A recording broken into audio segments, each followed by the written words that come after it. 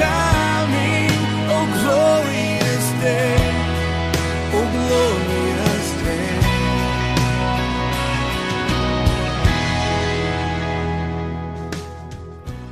And it is Jesus who makes this a glorious day. We welcome you to this broadcast. We are so glad that you are able to join us today. Today, we'll see that God's salvation in Old Testament times, in New Testament times, and now is always by God's grace. Grace activated by faith in Christ and His finished work. We must not be ashamed of the gospel. And now with his message is our pastor, Robert Elliott. Salvation is granted as a grace gift as you place faith in God. Both in the Old and the New Testaments, that is the case. Grace through faith. And so you cannot accurately contend that there are several ways to be saved in the Bible. You cannot argue that God saved people by law keeping in the Old Testament and then by Christ in the New Testament. For one thing, nobody kept the law in the Old Testament. It was a mirror to show that your hair was out of place. I don't have that problem. The law was a mirror to show you that your hair was out of place. It wasn't a hairbrush to fix your hair. That took Christ.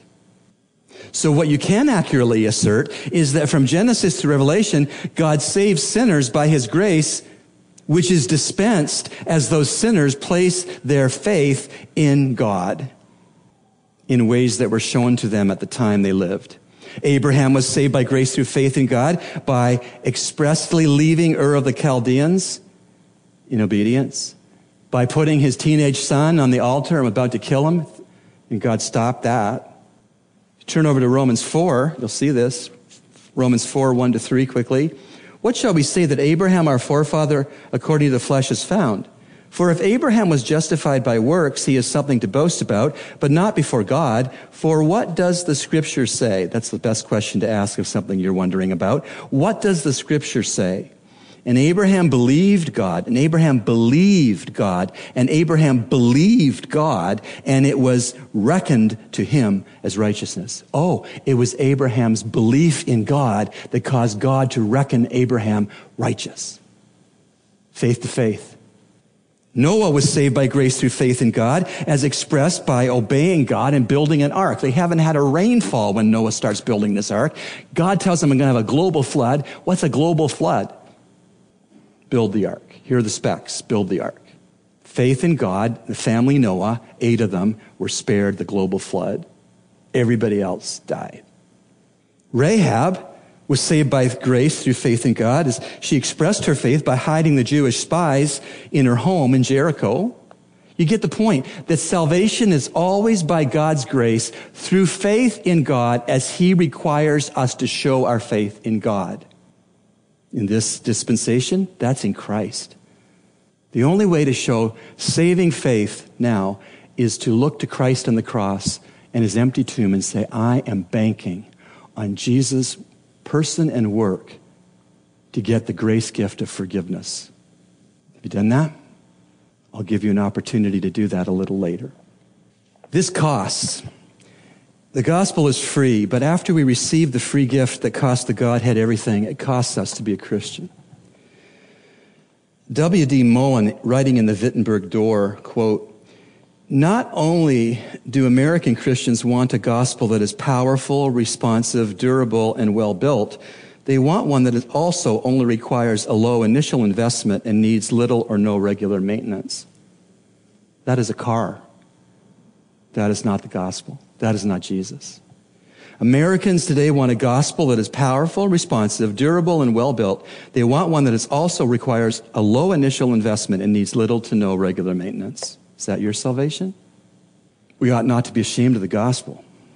We've seen that the gospel is the monument to God's work of redeeming sinners, and we've seen that as such, we have absolutely no legitimate reason to be ashamed about it. Please make no mistake about it that the gospel is the greatest power, God's power, working the greatest salvation, the salvation from sin, for the greatest possible number of people, everyone who believes, in the greatest sphere of result, being made right with God by having faith in His Son, Jesus.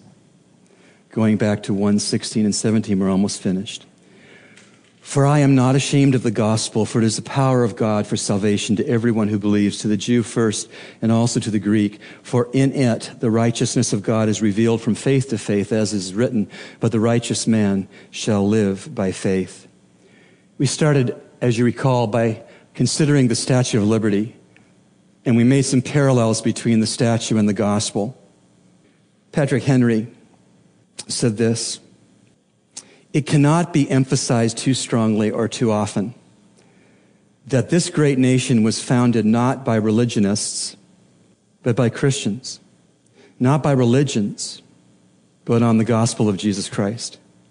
For this reason, people have been afforded asylum, prosperity, and freedom to worship here." End of quote. You may recall that Patrick Henry had the famous quote, "Give me liberty or give me death."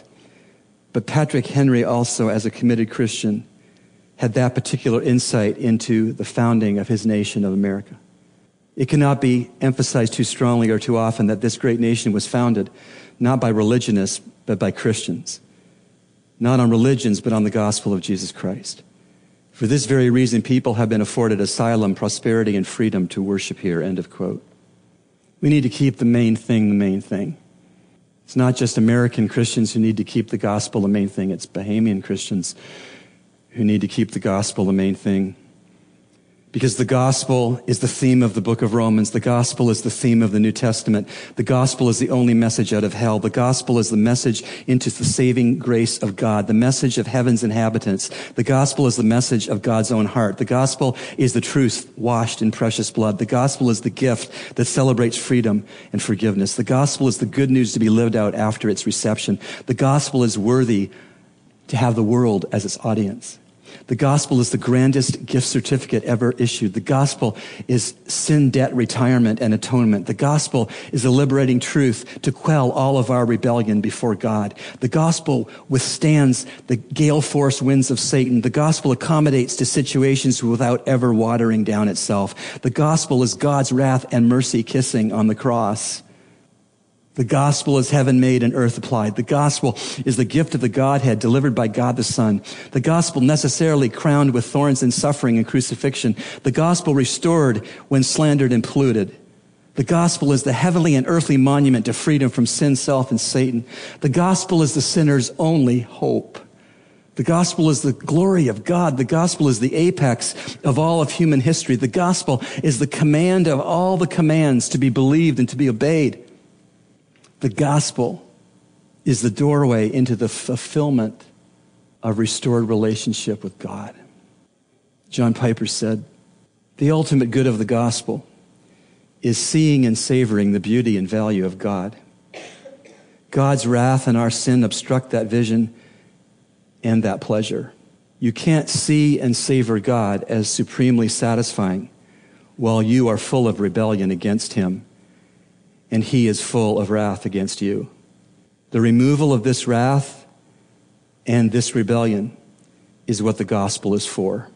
The ultimate aim of the gospel is the display of God's glory and the removal of every obstacle to our seeing it and savoring it as our highest treasure. Behold your God is the most gracious command and the best gift of the gospel. If we do not see him and savor him as our greatest fortune, we have not obeyed or believed the gospel." End of quote. The gospel.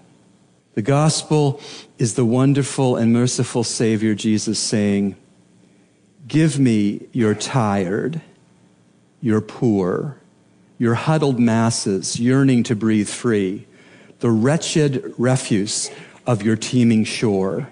Send these, the homeless, the tempest-tossed, to me. I lift up my lamp beside the golden door." Will you stand with me and pray with me?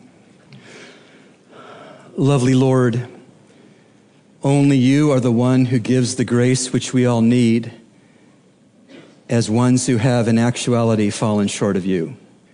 At the close of this sermon, we ask you for two graces: the grace to be verbal and the grace to be saved. We who are saved ask for the grace to be more verbal and open about sharing the way of salvation. And those hearing this prayer that are still lost in their sin in the church here today, I ask for grace for these to believe in the Savior and to be born again, to become new creations in Christ. These are our needs, Lord. Please overtake so as to undertake, because so much is at stake. And we pray this in Christ's name. Amen. Thanks, Pastor Rob, for your message today. And now it's time for Youth Talk with Pastor Nicholas Rogers. Good morning, this is Pastor Nicholas in our edition of Youth Talk. And today we want to continue on talking on our series, Sincerely God, and talking about God's Word. And the first thing as we look and we recap where we've been, we talked about the first week how God's letter is a love letter to us. How we see the story of redemption and how because of Him sending His Son and dying for us, we could have a relationship with Him. The second week, we looked at how Scripture is our guide, how we need to look at it, and it guides us through life and how it guides us in the right direction. And this week, we want to just talk about how we can know God more. And a question I have, first of all, as we think about this is, how do we get to know someone? Well, the way we get to know someone, we spend time with them. We ask them questions. We just talk to them. You know, in today's society, we've lost this a lot. Because a lot of people don't know how to communicate with people because we've gone in an era where we like to text and we don't like to talk to people anymore. And we just, shoot, text messages. And when we do that, emotions aren't seen in those texts. And, sometimes texts are taken out of context. And so there's so many different things that we see today that is so different as we consider how we get to know people. But today, as we consider God's Word, we're going to look at how in the Christian life, we have this Bible, we have the whole Word of God and all these things. And the thing in reality is that there are a lot of things in there we may read and we don't understand. But the one thing we need to focus on is the person that it's about. And as we consider John 17:3, as Jesus in his high priestly prayer, let me just read verses 1 to 3 so that we could get the context. When Jesus spoke in these words, he lifted up his eyes to heaven and said, Father, the hour has come. Glorify your Son, that the Son may glorify you, since you have given him authority over all flesh to give eternal life to all whom you have given him. And verse 3, what we want to focus on. And this is eternal life, that they know you, the only true God, and Jesus Christ, whom you have sent. Again, we have that word know. What does it mean to know someone? What does it mean to really know someone? You see, we can know a lot about people. We can know facts about people, but the reality is we have to know them. We want to be a part of their life. We want to really get to know everything about them, the ins and outs of their life. And that's what Jesus is saying. And this is eternal life, that they know you, the only true God. He wants them to know his Father. He wants them to know him. When we consider today's society, we don't get to know people. We know a lot about them, and we push people away and all those things. But here it is. This is a different type of relationship. You see, Christianity isn't just about this book, the Bible. Christianity is about the person this book points to, and that is Jesus and God. And as we think of the Trinity, it points to him. And it shows us what we need to know. It shows us who we need to know. It's amazing that sometimes we get so caught up in different things, and it's great to know the stories of David and Joseph, and the list goes on. These all point directly to the gospel, but we need to know God. We need to look at the gospels, and we need to see what Jesus, as he walked on this earth, and what he did, and it would help us. Because when we see what he has done, and what we see he's done for us, it would encourage us to want to know him more, to know more about him, to have a relationship with him. You see, a relationship is what we're talking about here.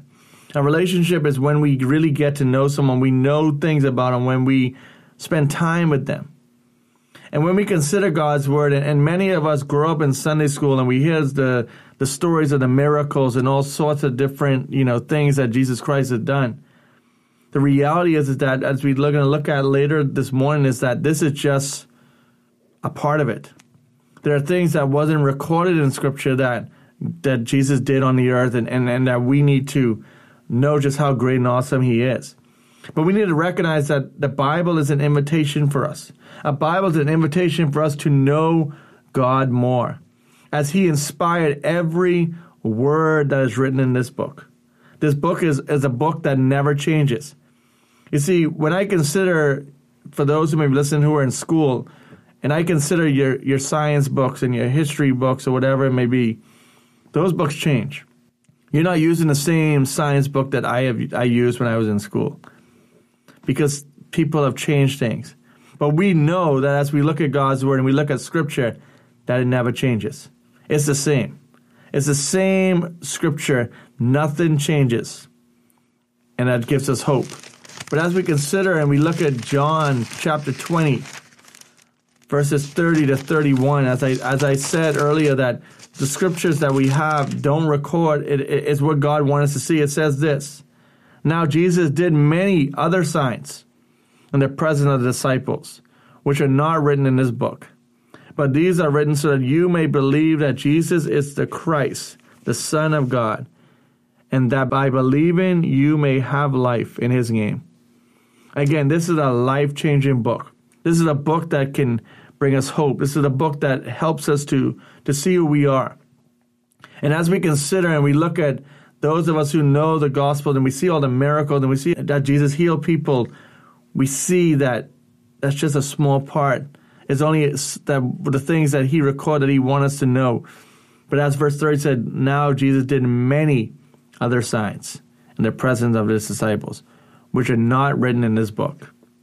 What that means is basically, he did many things, and we just don't need to know about it, because we have enough that we see in Scripture. And we need to understand that, because so many times people will try to look at, try to add to Scripture, and that's not what Jesus wants us to do. He wants us to focus on what the text says, and he wants us to focus on that because that's what he has given us. It's the inspired Word of God. We must not add to it, as in the book of Revelation says, and even right here we see it, which are not written in this book. But these are written so that you may believe that Jesus is the Christ, the Son of God, and that by believing you may have life in his name. Think about that for a second. He wants you to have life. He wants you to have eternal life, a life that is forever. What are you doing about it? You may be listening to this broadcast and you may be saying, well, I know some facts about Jesus, but I don't really know him. But you see, he's given us an invitation to know him. He's given us an invitation just as we would consider as we be invited to a birthday party. So he's inviting us to a relationship with him. So the question is, what do we do? Well, first of all, we need to read God's letter.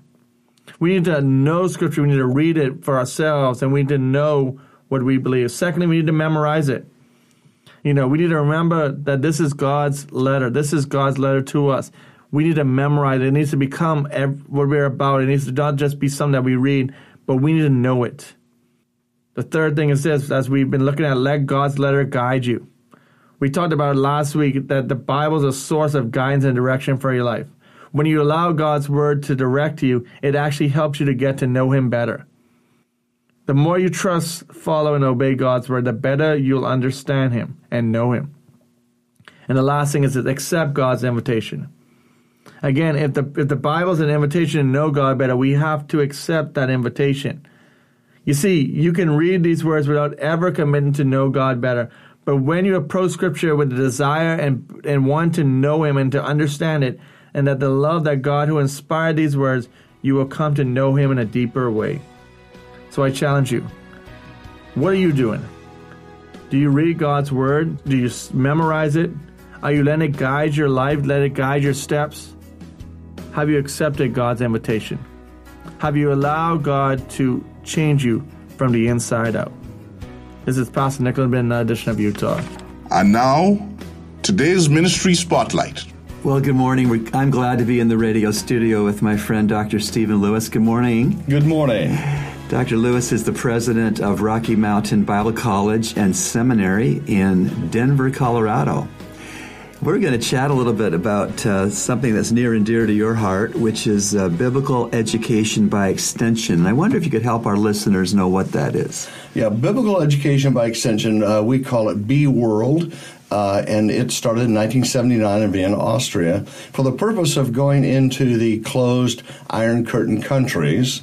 I was stationed in Vienna, Austria, and a group of colleagues went in, and they would clandestinely, in a sense, would go into the countries there and begin to start small discipling Bible programs where they were, in order to complete it, they had to teach it to someone else. So it's never with the process of just giving information. It's always with the idea of multiplication. So before they can get credit for a course, they have to teach it to another group of 20 and another group of 20. And it's really based on the 2 Timothy 2:2 passage. Very good. And so this secret entry into some of these closed countries, why would you say that the Bible and theology is the most important thing to convey to people in those situations? Well, what we're finding is that evangelism, we pray, will continue on no matter what the doors are open or closed, and that people are coming to saving faith. But at the same time, unless they're beginning to be discipled, which is really what the Great Commission is, to disciple, that they soon get into other teachings and things that are not biblical. And so what we try to do is give them a good biblical foundation and raise up the next generation of leadership as well as disciplers that can carry on this message. And the Bible seems to be, some new books out, the Bible, the book that changed the Western world, and I would say that's still true today. Yes. Just should there be any listener perhaps that may not be familiar with the idea of discipled, it comes from the concept in the New Testament. A disciple was a follower of a rabbi. And, of course, the ultimate perfect God-man rabbi, Lord Jesus Christ, had his own disciples. And since him being on earth, we have the privilege of learning to follow him wherever we live and worship. Excellent. Is it only the training of pastors that this extension training is targeted toward? I think that's really one of our prime groups. But overall, we hope that everyone is a disciple that comes to saving faith. So that no matter where they are, we have ministries now that are to women's ministries, to family ministries, to young adults. We do all of that throughout the world. It has expanded from just the Iron Curtain, which came down in 1989 and allowed us to go into China, what we call the bamboo curtain. And at the same time, we also began to see there are some places that we have what are called restricted access.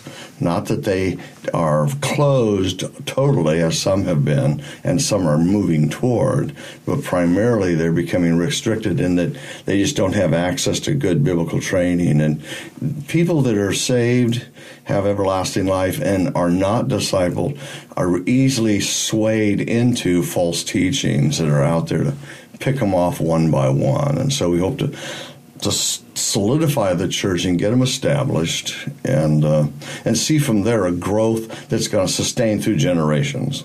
Excellent. So I know there are probably too many countries to name an exhaustive list, but what would be some sample countries that biblical education by extension is operating within? Well, from the very beginning, it happened in, let's say, Russia, which has their own B area now called B Russia. We're in India. We're all over into China, South Asia, Africa, now in the Middle East, in those countries there, which we're finding a lot of resistance because of the current climate there, politically and otherwise. But we're also, we're looking at South America. We're looking actually the whole globe, because biblical education is sort of a deficiency that's fairly worldwide. Yes, and the extension part of it, am I right that is really speaking to the person who wants to be trained and taught, doesn't have to go to a certain building, a certain school, or what have you? Well, yeah, that's absolutely true. We have found, in historically, in biblical education, whether it's colleges or seminaries, that when we have students that come from their home countries and go to, let's say, the U.S. or the U.K. or some of the other places, we find that they don't always go back, and so there's a drain on even the good ones that we have. So the whole process is that we want them to be trained within their own country. Now, sometimes there may be be a center where they can do advanced training, but primarily we go out into the byways and highways or where we can find them. I can give you examples later on of some of the places that I've been, and they are somewhat remote. I mean, you have to take a long drive after long, short plane rides and all the rest, but it's well worth it. These men and women are just hungry for God's Word. Oh, that's beautiful. What a nice experience and what a benefit. Do you find that there's opposition to this? Well, yeah, we find, in fact, right now, if you were to look up any Christian sources of what's happening in China, I think just about a month ago, they published an article where one of the largest churches in China was bombed and bulldozed down to the ground by the government and other places. So what's happening in places like that is the church has been persecuted. And with the new technologies of having facial recognition, they now can track people that come in, Westerners or any other people, and also track groups. And so they've limited the size of groups that you can gather within, even within the homes. And so that's more of the restricted that we see. We still have the police and all the rest. My good friend who is in the Middle East, the secret police there have a file on him probably about 6 inches thick. And they try to meet with him as often as they can. And what has happened in the last 10 years, he invites them to the school there, which they know as a Christian seminary, and they say, well, thank you, then we just don't need to go this year. Just in bringing this to a little bit of a conclusion, is there any ministry of biblical education by extension currently offered in the Caribbean? I don't think we have anything formally here. I think this is a place, we've kind of redefined the idea of what we would call restricted access. Sometimes it's just a lack of biblical education, and because we have that even in the States. And so there's a need for it everywhere, and if we had some places where we could do it, I'm sure we would find people that would desire to do it. Yeah, for sure. Well, I guess, listeners, we need to pray that the Lord would open up a door or doors for this kind of an approach to be a blessing to the Commonwealth of the Bahamas. Well, Steve, it's great to chat about biblical education by extension, and I'd just like to lead us in a word of prayer. Thank you. Heavenly Father, we thank and praise you that your word is a lamp unto our feet and a light unto our path, and that where your word enters, there is light. We thank you for the programs that have already been offered to Christians in many countries of the world, that they can learn your word and learn about you and theology by extension, not having to go to a Bible college or to a seminary. We pray for your blessing upon the ministry of BEE, World Mission, and that those studying would be equipped to do the work of the ministry. And we pray this in Jesus' name. Amen. Amen. You've been listening to Echoes of Calvary, a radio ministry of Calvary Bible Church, Nassau, Bahamas. Our morning worship services are at 8 a.m. and 11 a.m. in our sanctuary located on Collins Avenue. We encourage you to join us. Feel free to write us at eocradio@gmail.com. That's eocradio@gmail.com, or P.O. Box N1684, Nassau, Bahamas. And remember, everyone needs a Savior.